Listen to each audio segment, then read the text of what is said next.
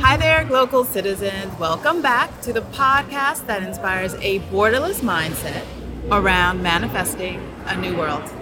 I'm your host, Florence Adu, and as you can hear, I'm outside today. I am on one of Achale Botre's major thoroughfares. So we're in the East Legon, Medina, Adenta region of Accra, Ghana. And I'm meeting with a very special gentleman who his name translates to one step at a time. Because life is a journey, and his has taken him across the globe. In his journey, he has led an 8-piece band producing a unique, upbeat, and invigorating Afro reggae sound, commingling Afrobeat, jazz, old school reggae, and African funk high life all together. He is open for acts such as the late James Brown and Hugh Masekela. As an activist musician and builder, he is translating items typically thought of as waste into functional works of art. And that's where we are. We are at a place called The Ark, and we're going to learn more about what my guest Zozo is doing. And Zozo, Yes. Welcome to the podcast. Thank you. Wonderful, wonderful. Thank you. So let's get started with my first deep dive question, which is where are you from? Where are you local? Yeah. And what is your craft? Okay. So my name is Zozo. My original name is Yabwati, Yes. but Zozo is my artist name. That's the name I have been using around doing what I do. I'm Ghanaian. I'm from Ghana. I'm half Ashanti, half Ewe. I always say I'm the best mix. Yeah, the reason why I say the best mix, that will be for the next interview. Okay. I'll challenge you on that one, but okay. Yeah, okay, that's why it will be for the next interview. Yeah. I'm currently based in Ghana. I live in East Legon, but where my craft shop is, what I call my workshop, is based out of Oyibi, close to Dodowa. That is where I actually go and do stuff. But I build Ghana wide. Mm-hmm. I will not say Accra wide. Mm-hmm. I build Ghana wide. Depending on where the work takes me, I go there and I do my job. If I can't come there too, I can always build and then always, send the stuff to you. So I build Ghana wide, and that's what I do. For now, I'm a wood builder. Okay. I use wood as my main thing, as a frontliner, even though I work with different types of waste, but wood is my main thing. Okay. I transform, I take dead wood and I give them another life. Okay. Wonderful. In a world where waste and we're in this climate change conversation, it's good to know that there are people who are actually taking an active role, transforming what we once thought of as dead. Because when you say dead wood, I'm like, yeah, it's always alive because there's a new life in it. So I like that about you.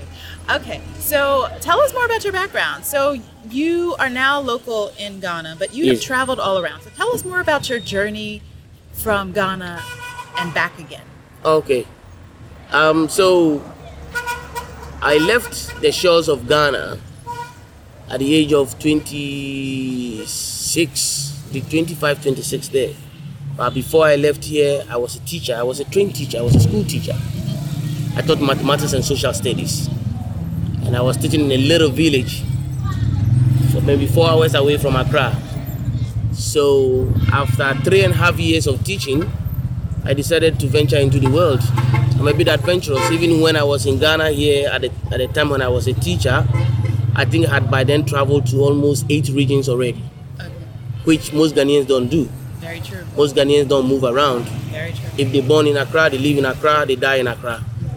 So I've been always adventurous, and I'm always interested in knowing things. So one of my first West African country that I went to first was Benin. I went to the Voodoo Festival in 1999, and that was an awakening type of story for me to go from here to another African country that was different from Ghana, speaking French. They speak Ewe, but the Ewe is not the Ewe from Ghana because they speak Fon. So when I came back to Ghana, I always wanted to also now, cross the ocean. So I left here and I went to the last country in the world, which they don't like to hear. They call it down under. Yeah. Counting from the bottom, they are the first.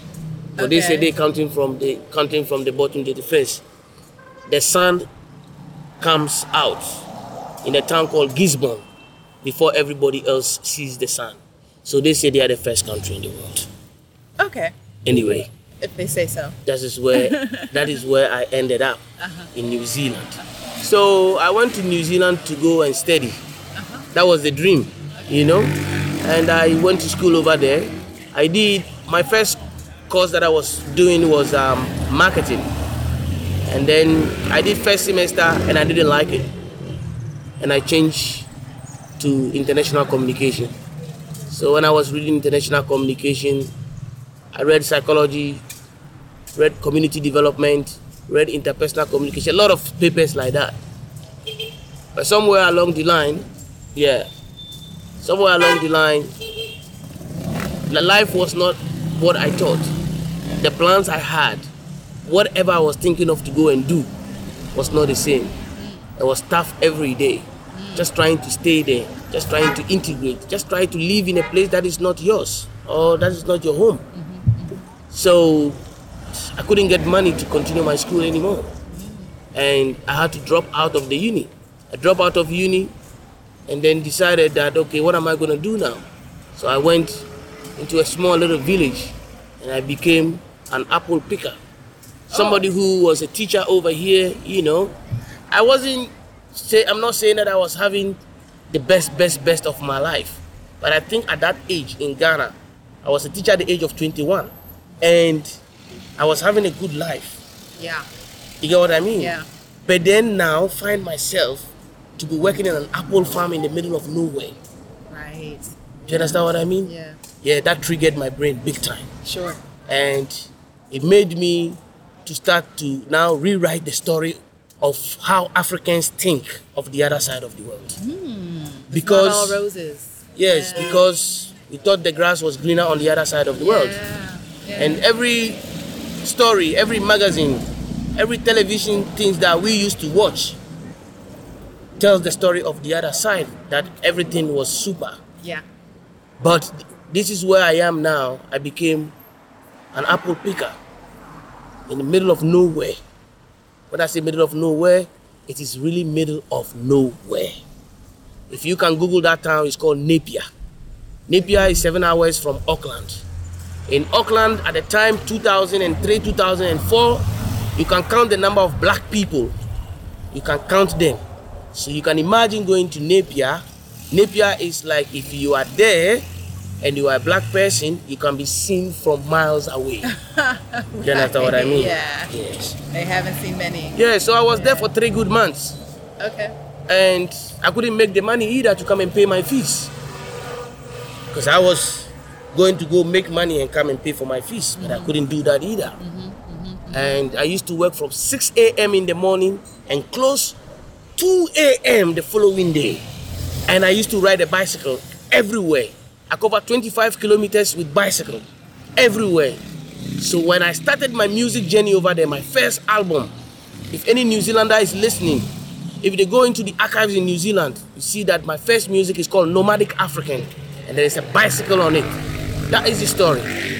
So how did you discover the musician in you? So you're picking apples, it's Thank you. rough, Yeah. and now you're like, Yeah. I can't do this. Yeah. There's a beat that's drumming somewhere for me. Is All that right. it? Yeah. Okay. So I left the shores of Ghana with a wood piece, which was a drum. The reason why I left Ghana with the wood piece is when I went to Benin for the first time for the Vudun Festival, it had an awakening spirit in me. So when I was in Ghana, I had always been interested in drumming as a child. But when I came back to Ghana, it intensified the drumming now in me. So I was more interested in African tradition, African culture, learning things. So I was learning drumming always. So when I was going to New Zealand, I told myself that the first thing that I can take with me, that I can use to tell my story, will be my drum. So I had that drum with me. And I had my first job at the same uni to teach drumming and dance. Ah, okay. But it was a part-time job. Yeah. I used to be paid $70 an hour. But $70 an hour, maybe you think only 2 hours in a week. Sure. So the money was not enough to keep me going. Sure. So I developed a little music network in Auckland, and I was teaching people. But it is breaking grounds with an African story in a place where Africans don't have a foundation. So it's like you are going to be teaching people African music where people have not actually even seen black people before. Yeah. This is the first time of coming into that closeness with black people. Sure. So as much as people were interested in it, they were still being held back. Yeah. So I wanted to teach and also make something out of it, but it wasn't easy. So breaking out of the school to go to the apple farm was to find a way to make a quick bag, make a quick money to come and pay for my fees. So now when the tough, when it get tough over there, I was like, no, I have to go back to Auckland. Yeah. Go back to the Auckland. plan, yeah. But going back to Auckland, I still had my music network a little bit over there. So I went back to Auckland. When I came back to Auckland, I joined a band. I had by then joined the band before going to Napier, but the band were not making much. So I came back to the band, and I was a percussionist in the band. Now at this point, the school, I had to put it on the side. I have to find a way now to live in the society. Remember that when I was living here, I had a hope to go and make a life for myself. So I didn't have a plane ticket back again, you know.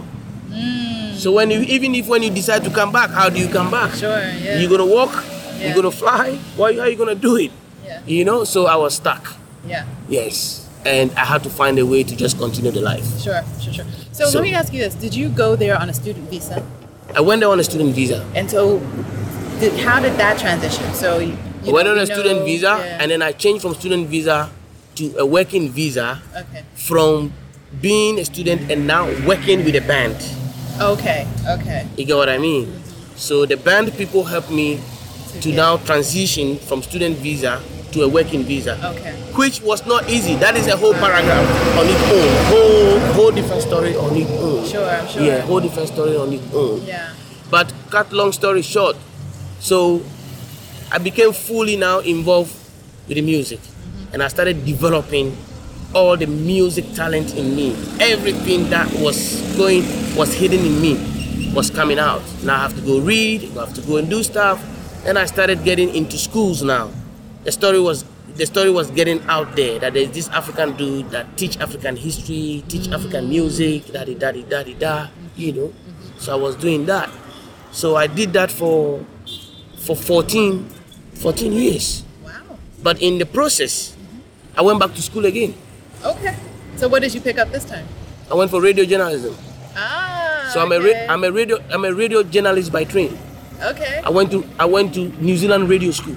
Got it. Yes. Got it. So did you have a radio show there? No, I was thinking at that point that if I leave New Zealand and come to Ghana and I get to my old age, what will I do? Okay. And how can I impact society? Sure. So I decided to go for the radio course because I was doing international communication. So I did a transfer of credit. Yeah. To make me to go into a course that I can do that will be the same, so I don't have to go and start all over. Yeah. So I went for radio journalism. Okay. And I just put it in my pockets. Sure. And I never use it. Sure. So I'm a radio journalist behind the scene. Okay. Yes. I gotta look out. You might come. Something that I never really talk about. But when I walk into radio stations and stuff like that, and I see their setup and a lot of things. Yeah. I know what's up. Sure. Yes. Sure. Yeah. That's fun. That's fun. Anyway. Okay. You continue. Yeah. So then, how did you come back to Ghana? How did you come to be, back? Yes. What brought you back? 14 years was a long time. So at a point I became Kiwi, They say Kiwi. If you live in New Zealand. Kiwi. Yeah. Yes. Kiwi. The other nationality. Yes. Yeah. So you have to become Kiwi. If you want to survive in the society, you have to integrate. So I became Kiwi.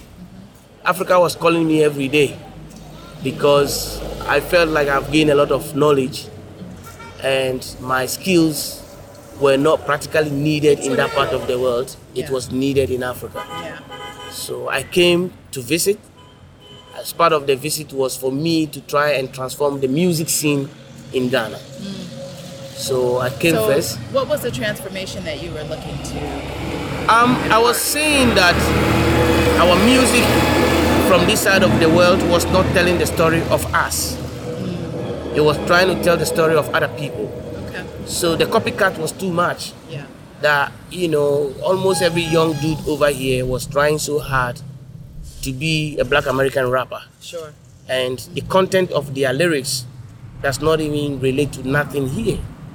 So, and they forgot about instrumentation too. So everything was so synthesized. Yeah. So the a computer. machines, the beats machines. So I wanted to bring a new face where instruments were being appreciated and our indigenous instruments were being appreciated as well, so that we can bring back some authenticity. Yeah. So when we go on the world music stage, we can tell a better story. Yeah. Because I came to Ghana from a TV sponsored show from New Zealand, where we were supposed to take some people from here to New Zealand to go and perform.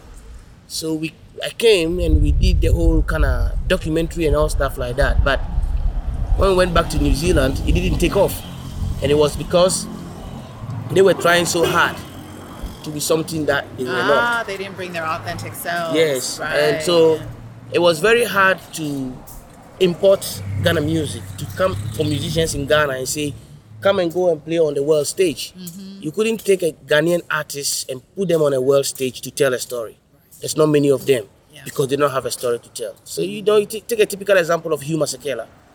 When he's on stage and he's singing, he's telling the story of South Africa. Yeah. He's telling the story of apartheid. There is a hook line as to why you want to listen to him. But if you look at the modern Africa now, right down from north, south, and east, west, center of Africa, there's no musician who can hold a microphone and tell a story of their village through their music. They can't. So only few people that will do that, and those ones are not being appreciated. So we are consuming products from the West where it doesn't actually build us as people. So my music that I was bringing here was to retell the story, change the narrative, let us feel like we have something that is good as well.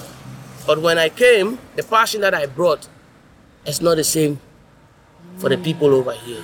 They weren't interested. They were not interested. And in Ghana, there are no music festivals. Until recently. So you couldn't even showcase your act. Yeah. Unless you book for venues, which are very expensive. So I keep spending money and not getting it back. And the musicians don't have money either.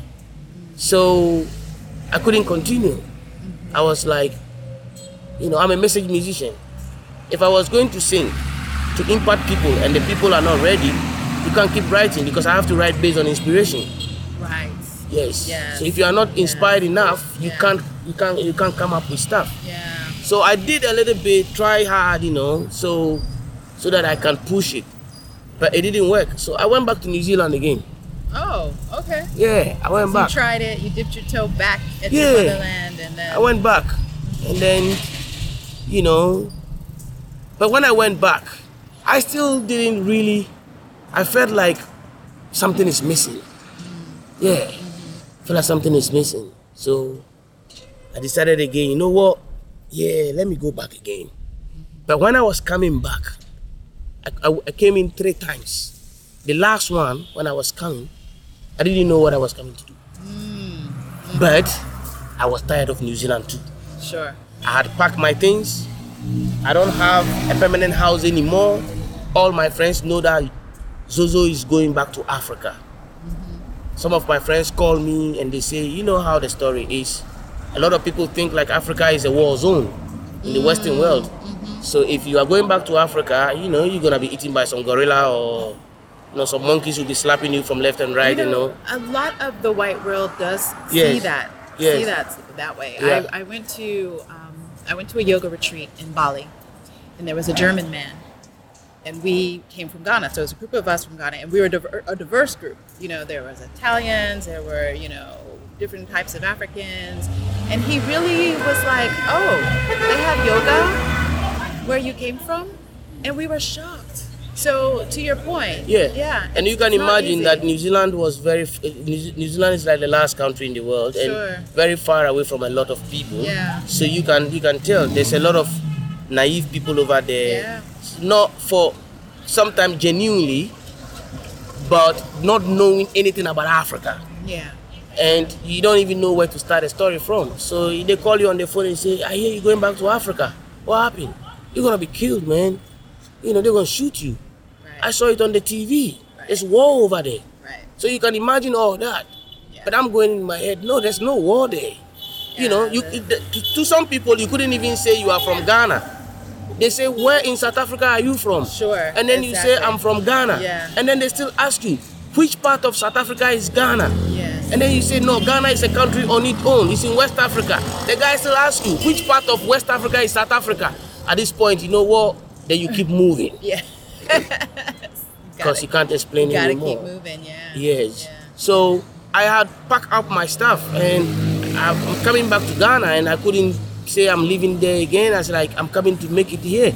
So I came back to Ghana. That was my third time that I came back to Ghana. Okay. And that was the charm. Okay. All right. Yes. So before we talk about what you're doing very specifically here in Ghana, I want to take you on a global speak journey. So this is where I ask, what do you hear? So it's where I ask you to share a word or a saying that is a meaningful part of your local experience and why or how you came to value it as global speak. So it could be something that you picked up from New Zealand, something that you value here in Ghana. What would you call your global speak? I think one of the things I pick up is, hey bro.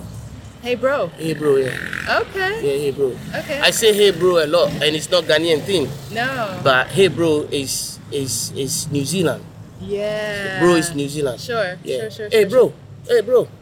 Okay. Yeah, that's what we say. Okay. So I say it without not realizing. Sometimes I say bro, then I'm going, this is not, I didn't say Charlie, you know, I say bro. They know what I mean though. Yeah. But I'm asking myself, okay, yeah, you know, it's New Zealand thing, you know. yeah. So that has become part of me. Okay. I think probably I have a lot of things that I say that I don't even realize. But hey bro is hey bro, hey bro, hey bro, hey bro, hey bro, come, hey bro. I say bro a lot. Yeah. Yes, Yeah. and that is something I pick up from New Zealand. Okay. All right. Okay. So now let's talk about the woodwork. Yes. So you said you came back to Ghana and you didn't know what you're going to do. Yes. So then how did you find what you are doing? Yeah. Well, I think with the wood story, I think I don't know whether I want to say is like it's another mystic world or something that probably I don't have words to actually even, you know, spell it out or tell. But I'll tell it the way I feel it. My last time of coming to Ghana, the third time, and my second time, I asked my sister, what else do you want to do at all? Because anytime I come to Ghana, I've been to air hostess school. I've been to this school. Every time she has a story of some school she's been to, but I never see her working. So this time I called her, the second time I called her and said, tell me, what do you want to do in this life? Yeah. If anybody gives you the free will, you know, what do you want to do in this life? And she said, I want to be a chef. Okay. So I said, okay, all right, no problem. You want to be a chef? So should I take you to chef school? And she said yes. So I said, okay, I'll take you to a chef school and I want you to graduate as a chef because I wanted to give her something to be doing. So I wanted her to tell me what she likes to do. So she went to the chef school for a year and then she finished. So when I came back my third time, she's completed the school. So she said, I finished the school. I said, you finished? He said, yes. So, okay, what are you going to do now? I want you to look for a job for me at Golden Tulip. She was mentioning all these big restaurants. And I said, nah, you know what? This neighborhood we live in here, by that time we used to live in Klagon. Okay. This neighborhood we live in here, there's no food. So you start cooking from the house. And let me see how people will like your food. And if they do like it, then I'll do something for you. Sure. And she said, okay. So she started cooking. So first week, bang, food was gone. Second week, bang, food was gone. I was like, oh, okay. That means people like your food. So I had by then, my first time, second time coming to Ghana, I always see wood waste lying around. Yes. And not really knowing what I was going to use it for. Sure. Because it was never my field. You get what I mean? Yes, you know. But I always saw it and it was always very beautiful to me. And I was asking myself, why is that wood lying down there? Nobody's using it, you know? Yeah. And I guess it's also because of my experience around the world, my adventure, and living in New Zealand and seeing New Zealand as a typical wood country, that wood was used to its fullness. Yeah. But I never realized that it was playing up on my subconscious mind. You get what I mean? Yeah. So I told my sister that I want to do something for you. I'm going to create a table, okay? Then you can put your food stuff on it, and then you can sell. So she said, okay. So I went out there. I'm not a trained carpenter. I'm not a professional carpenter or nothing. But I have this inspiration in me that if I call one person closer to me to come, who could possibly design that thing like that. Yeah. So I went out, I called this boy who's a carpenter, and I said, oh, bro. Yeah, bro, yeah. Yeah. He said, bro, do you think we can go and get some pallet over here and come and use it to build that and that? The guy said, oh, no. Can use that one. I said, do you know what I'm talking about? He said, yes. He said, oh, is it not the wood they used to cover the open gutters?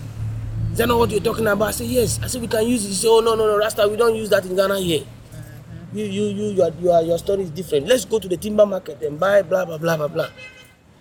And I said, okay, don't worry. You know, let's buy this one. Me, I'll pay you. Yes. And show you what I want. I'll pay you. He said, okay, if you like it, no problem. So we went there, we bought it, came and did the first table. So when we did the first table, I told him that, can we sandpaper it? He said, no. Why? Because, you know, me, I'm done. I don't sandpaper this. You have to look for some people to sandpaper it. Oh, okay. I said, bro, sandpaper it, add some value to it. And he said, no. So he didn't do it.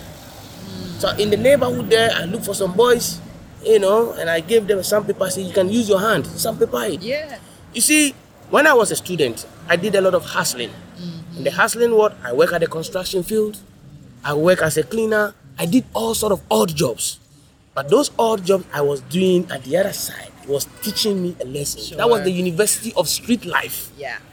I was graduating, but I didn't know that I was graduating. I was thinking that I needed the graduation really from the school. Right. But I needed the graduation from learning in the system. Yeah. So I learned a lot of things without not realizing that these things play a bigger part of the thing. Yeah. So I said, some people, I said, no. I remember my first job when they gave me a sanding machine on the wall. I nearly fell down. Yeah. Oh, shit. I was like, what is this? Yeah. So I taught this guy to do this. He will not do it. But finally, I got him to now understand the piece. Yes. And then we work on it. Okay. People walk past and see, and then they go, oh, my sister is calling now. Who did this for you? Oh, my brother. Oh, this is beautiful. Oh. This is where the story started. So one piece, from one piece to another. Yeah. So I started developing myself. I started learning myself. Sure. And I'm asking myself that if this is taking off, then I have to keep going. I can't stop. But what made the story to be bigger was when I did my first mobile cart as a drink cart. Because we were living in Klagon and the house was not ours. I needed to create something temporal that my sister could use to sell juices and drinks. And then when the time comes and say, landlord say move, You could we go. carry our things and go away. Yeah. So I made that cart. and there was a guy who was going around in Ghana taking pictures for the New York Times. And happened that me and my partner now, we met him at La Villa Boutique Hotel. Okay. And we were talking over there, and Nas said to the guy that, oh, this is my husband, he likes to create different unique things. Yeah. So you should go to his house, he has something over there. Yeah. And the guy came Yeah. to Clago to take pictures. I thought that, it's a joke, because I thought, okay, he's another white boy who is in town trying to take some photos of some stuff, Sure. Yeah, you know what they do, Yeah. they like taking photos. Yeah. I know they're listening, but it's true, Yeah, they like taking photos. So yeah, so the guy came, took his photo, went away, and I asked him, oh, so what will happen? He said, I don't know. All I'm doing is I'm going to the whole Africa and I'm submitting the photos to New York Times, and they're going to choose which one they like. So 3 months later, a friend of mine called me from New York and said, bro, you are in the New York Times. Ah. And I was like, shit, Okay. I'm not in any local newspaper over here. And I'm in the New York Times. So I never looked back. Yes. And I told myself, this creation is mystic. This creation is a gift. My brain has never stopped creating since then. My brain has opened, like you know how you open mega files and the files keep opening like that. Yeah. And it hasn't stopped. Yeah. And it has opened, and I have learned, and I have built so many different types of things. In Ghana, wood was not the story. Concrete Yes. is the story. Right.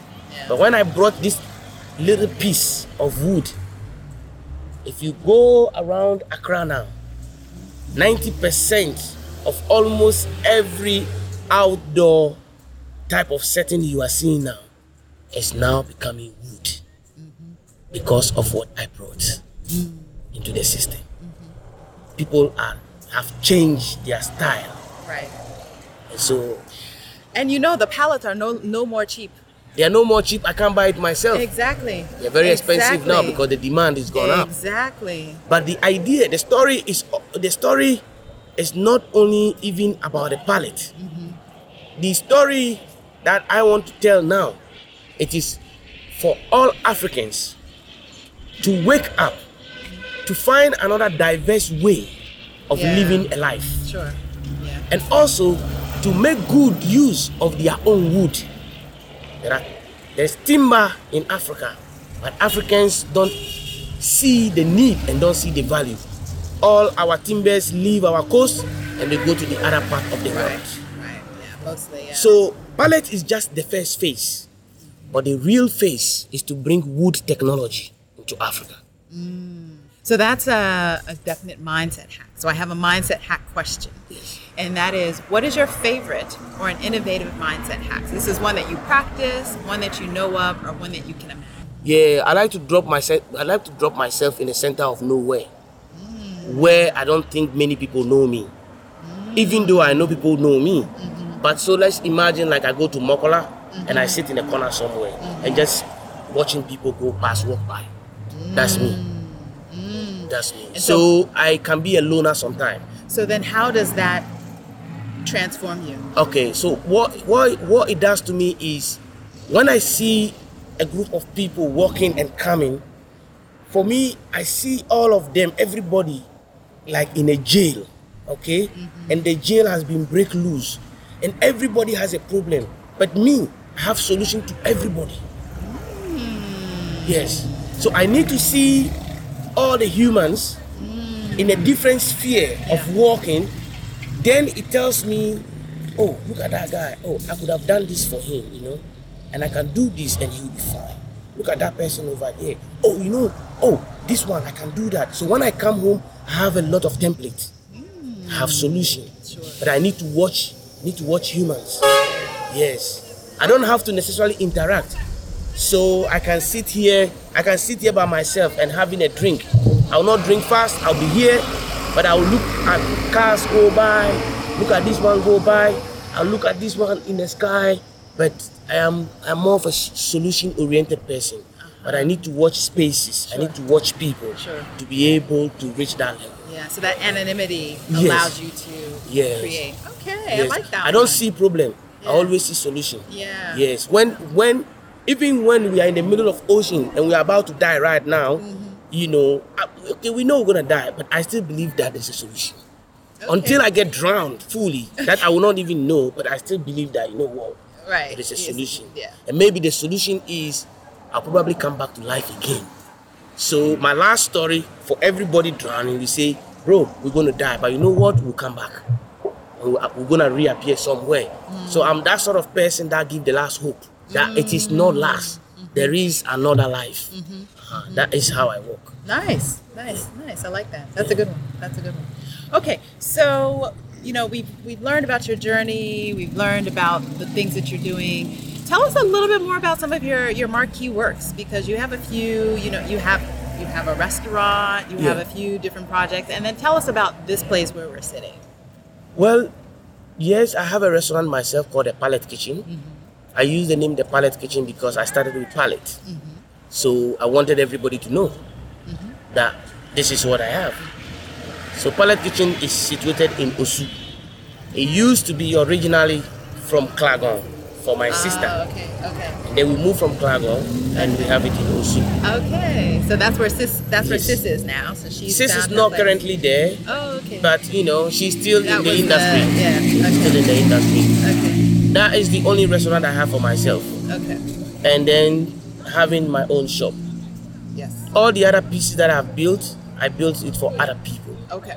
Yes. And this is the current story of where I am now in my journey of wood. Okay. So my journey of wood now, my current story is the ark. And I never came here to build the ark. That was not the reason why I came here. I was on a show from a guy called Woody Meyer. Yes.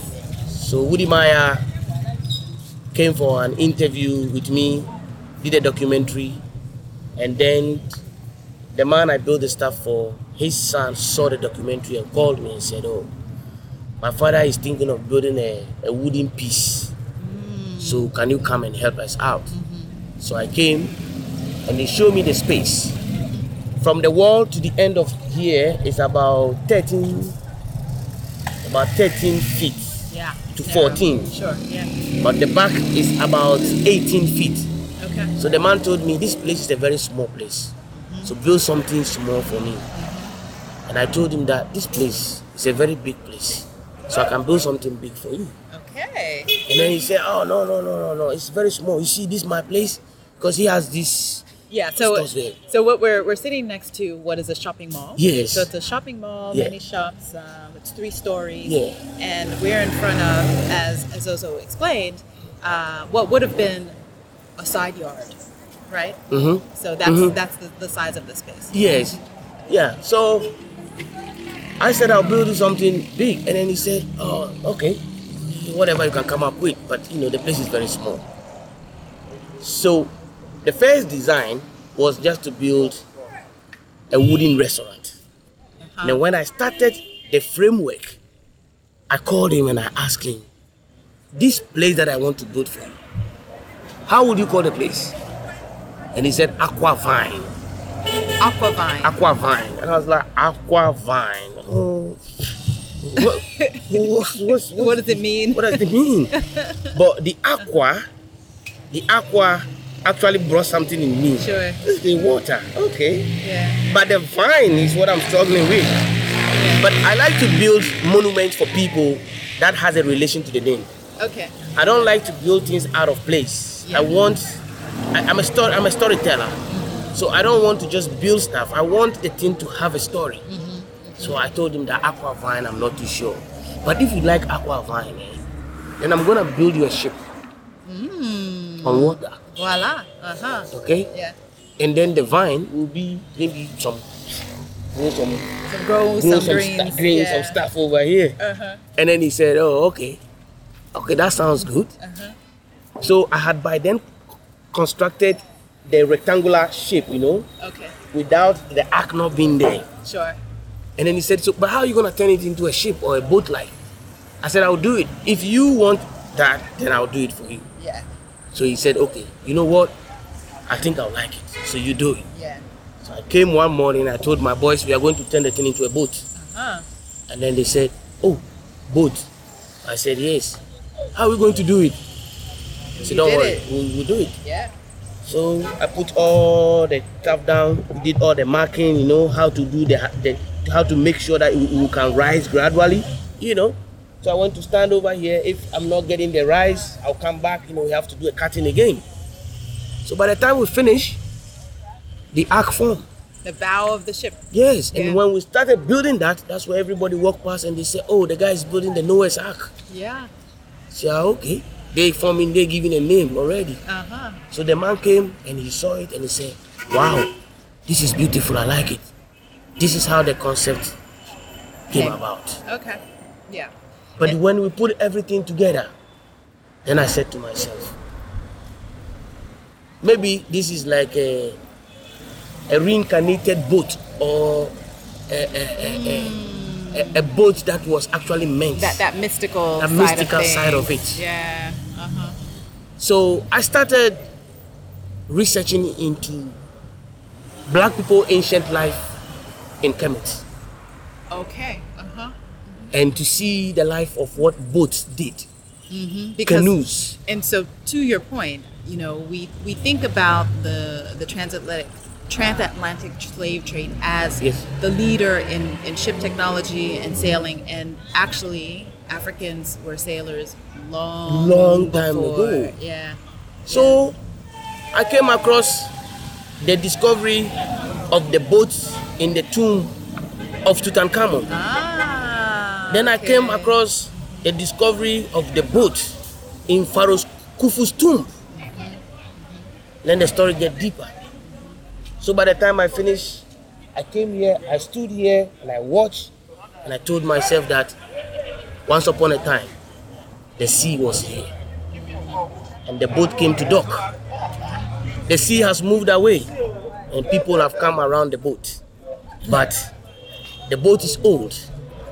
We have refurbished the boat Yeah. to its modern state, Sure. and it is still has been given it rugged feel. Yeah. But the boat has been tilted to sitting down here. It's been tilted to this side 1 inch more Okay. to show It's resting that a little bit. it's been here for a long time. So I am thinking that it is the African story to tell the story again of how our people migrated from the ancient world to this part, how they move on the Nile to come. I don't think they walk all the way, but they flow on the Nile and then they go into the hinterland and then they come. Sure. And So- and honestly, in both directions, right? Because Yes. we have rich history that was even in the central and the western part of Yeah. Africa that also migrated. Yeah. I love that story. That's a great story. I feel like this is a blessed place because Thank of you. your hands on it. And so we're Yeah. gonna definitely put a link to it in the show notes and put a place on the map Yeah. so that people know to come and see your work. Yeah. And one of many to come. One of visions. many to come. Yeah. And so, listeners, I was able to do a tour, so I'll add that as well, a link to that, and so you'll also get to see what it Yeah, looks like so we did the inside. tour. Yeah, okay. Yeah, exactly. So as we start to wind down our conversation, I want to ask you, aside from the builder that is you, and you were a musician, are you a reader, a watcher, or a listener? I'm a watcher and a listener. Okay, so what are some of your favorite watches, and what are some of your favorite listens? Oh. Yeah. So when you say what is one of my favorite watches, Yeah. does it mean that the things I watch? Yes. So this is me. Yes. Any field that I take, I want to be a master on that field. Okay. So when I was fully involved with music and I was doing African music, I make sure I research African music into its fullness. Yeah. Now, my daily food I eat is wood. Oh, okay. You go all in. I go all in. Yeah. I don't know how to do half-half. Sure. Yeah. Yes, I like to be a master of a piece. Yeah. So it's not like I don't want people to ask me questions about what I do and I'm going nah. Yes, I understand. So that is what I eat now. So Yeah. it's my first wife. Okay. Every other person is a second wife. Okay. So Wood is what you're watching. Yes. And what are you listening to?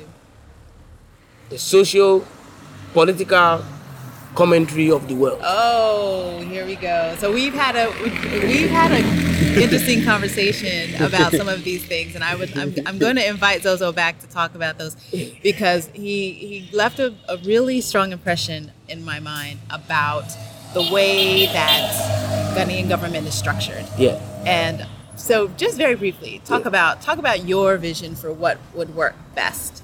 My vision Yes. for what will work best. Yes. And this is, we have this democracy that is fairly, dysfunctional. It's not fully realized, but based on our local cultures and our local structures, you have an idea of what would work best. Yes. If I'm given the chance, Yeah.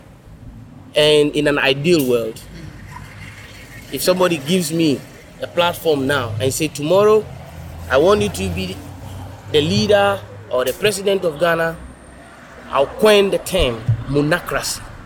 Monocracy. Okay. That is what I will bring into Africa. And what is a monocracy? So monocracy is to cut across monarchy and democracy.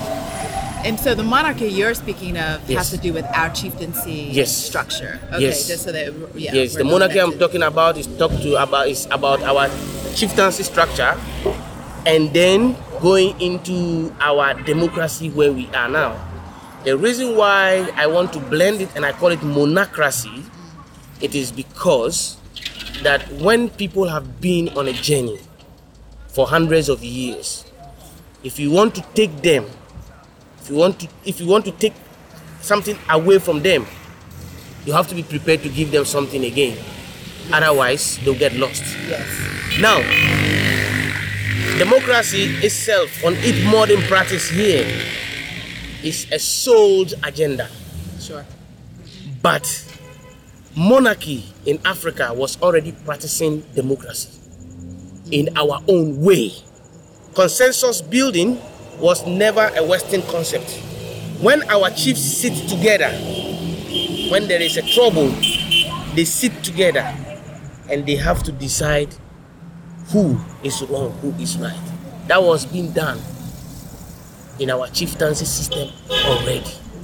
The new concept that has been sold to us, we've bought into it and we are using it differently because the education they gave us towards democracy was spearheaded from the Western view. Right. It wasn't looked from the inside. Right. So when I say monocracy, is to take the elements of good stuff in the democracy we practice now and take the element of the good stuff that are left with our chieftaincy and merge them together and let this country move. Yeah. But we are not going to spend money, thousands of dollars, to elect president anymore. There was never a king in Africa that was elected as a king and they spent millions. Do you understand what I mean? Well, of course. So before we even start our own structure in our country to elect a leader, our country always go into debt before we even start. So what we are practicing today, for 54 countries in Africa, we are all lost. We need to get back to the old style and add value to it. I'm not saying that everything about chieftaincy is perfect, because this is what people forget, that if Africa was left alone, Africa would not be the same, because we Would are have dynamic evolved, people, sure, yeah. would have evolved. Sure, yeah. So when you look at other kingdoms now that have been led by kings and queens, they haven't been static. Sure. They've also evolved. Yeah. And most successful kingdoms in today's modern world, they do very well. And they are doing very well. So Queen of England they went everywhere and colonized people. They never left their queenship. They never left their queendom. Well, the reason So we why, left everything. But the reason why is because they had pillaged so that they could stay in that situation, right? Yeah. But I mean, I challenge you because in Swaziland or not Swaziland anymore. Yeah. Um, But I know what you're talking about. Yeah. Swaziland, yeah. they're having major challenges. Yeah. And so, is it that challenge is because it's economic, obviously, right? They've said, the king has been, patronizing only his people and leaving everyone else, out to suffer for themselves. Yeah. So, how do you control for, or, in this monocracy, how do you manage, the idea of who in the lineage and who actually becomes the leader, right? Because we have these land rules, and that's even like changed and modified now because and people buy chieftaincies nowadays. So how do we mechanize it in that regard? You see, we as Africans, anything that we want to do now, which will make us stay authentic and keep our culture alive, we have elements and forces of people who, by any means necessary, would like to break it down, would like to make it not to work. You go and come. Would like to make it not to work. Because if we become independent and we control our states, economically, other countries will suffer. Sure. So nobody is willing for Africans to regain their culture. Yes. Africans themselves have been educated to hate themselves to that extent that they are not willing for this system in which they enjoy to go away. Because any system a group of people enjoy and they are corrupt in that system, it becomes part of them. Yes. So if this system goes away and monocracy is going to come, the first thing they're going to say is, oh, what happened to me? So over 500, over 400 years, Africans themselves are not willing to let this system go away because they've been part of a system that they have been enriching themselves with. Yeah, in another country's context, right? Thank you. So we have a lot of countries who will make sure that Africa will not go into monarchy. Because Africa goes back to monarchy, then what? We can't have access to that. We can't have access to this. We can't have access to this. So there is a lot of international economics that comes into play. Sure. So we as a people don't have that force to be able to even do that because we are not united enough to do that. We are not educated enough to understand the values in our own culture or our own system to be able to do that. So I'm asking, if we sit down here today and parliament is full of a lot of different tribes of people, there are 275 constituencies in Ghana, 275 parliamentarians. Are they all from the same tribe? No, they are from different tribes. But they coexist peacefully in that parliament and they make decisions for Ghana. So you want to tell me that if every tribe bring one person into parliament who was a representative of a king in his town, in that constituency, couldn't they make the same decision? It's a valid argument. It could work, and that's why I wanted to, have the seeds of that conversation. I'd love to have you back and talk more with some other thought 275 leaders. constituencies in Ghana. 275 constituencies. Break them into different tribes, and let every constituency have one king. Let their secretary or let that king come into parliament and represent. You have different tribes of people representing in parliament but making decisions for their own people. Which does not cost money to elect them. Because the people in the town already know which people are doing the job. If you go to any village now and you ask, I want to do this, who should I call? Oh, let's call this guy for you, he will do it. Let's call this guy for you, he will do it. Yeah. But because we've been told that there is this guy over here who holds PhD in some bullshit, from University of Yeah. that guy needs to be the parliamentarian. The guy never lived in Ghana before. He never lived in his village. But he came with money. And he went to the village. And he shared money for everybody. And he told them, you know, my grandmother comes from this village. We were born in Accra. But my father had money. He took me to London. And I came back. But you know, I want to help you, these people here. So can you vote for me to become a parliamentarian? Yay! They vote for him. He lives in Accra. Every weekend he's in London. He goes to parliament. He talks shit because he's never lived in that village. And he is a representative of a change. He is a representative of a negative change who has never experienced his own community, who does not understand what development is about. He's been planted with a Western concept to try to come and change Africans. This is what I'm talking about. So monocracy is to really go back to the roots. Let people who do the job go into the decision-making point and let it influence the people. Sure. Well, that's food for thought. Food for thought, Zozo, which is always the pleasure of spending time with you. Beyond that, any last words for our listeners today? Yeah. Anywhere you are, just be who you are. Do what you can do and leave the rest. Okay, I love that one. That's wonderful. So, local citizens, this has been another episode of the podcast. You can catch us each and every Tuesday with a new episode at www.localcitizenspod.com or wherever you get your podcasts. And I really am going to urge you to look at the show notes and take a look at our socials for this episode because we have a really great treasure here. And so I have a video of the Ark, and I'm going to put links to some of his other works, most definitely. So you'll get a chance to see all of that. And I think that's all for today. So as always, bye for now.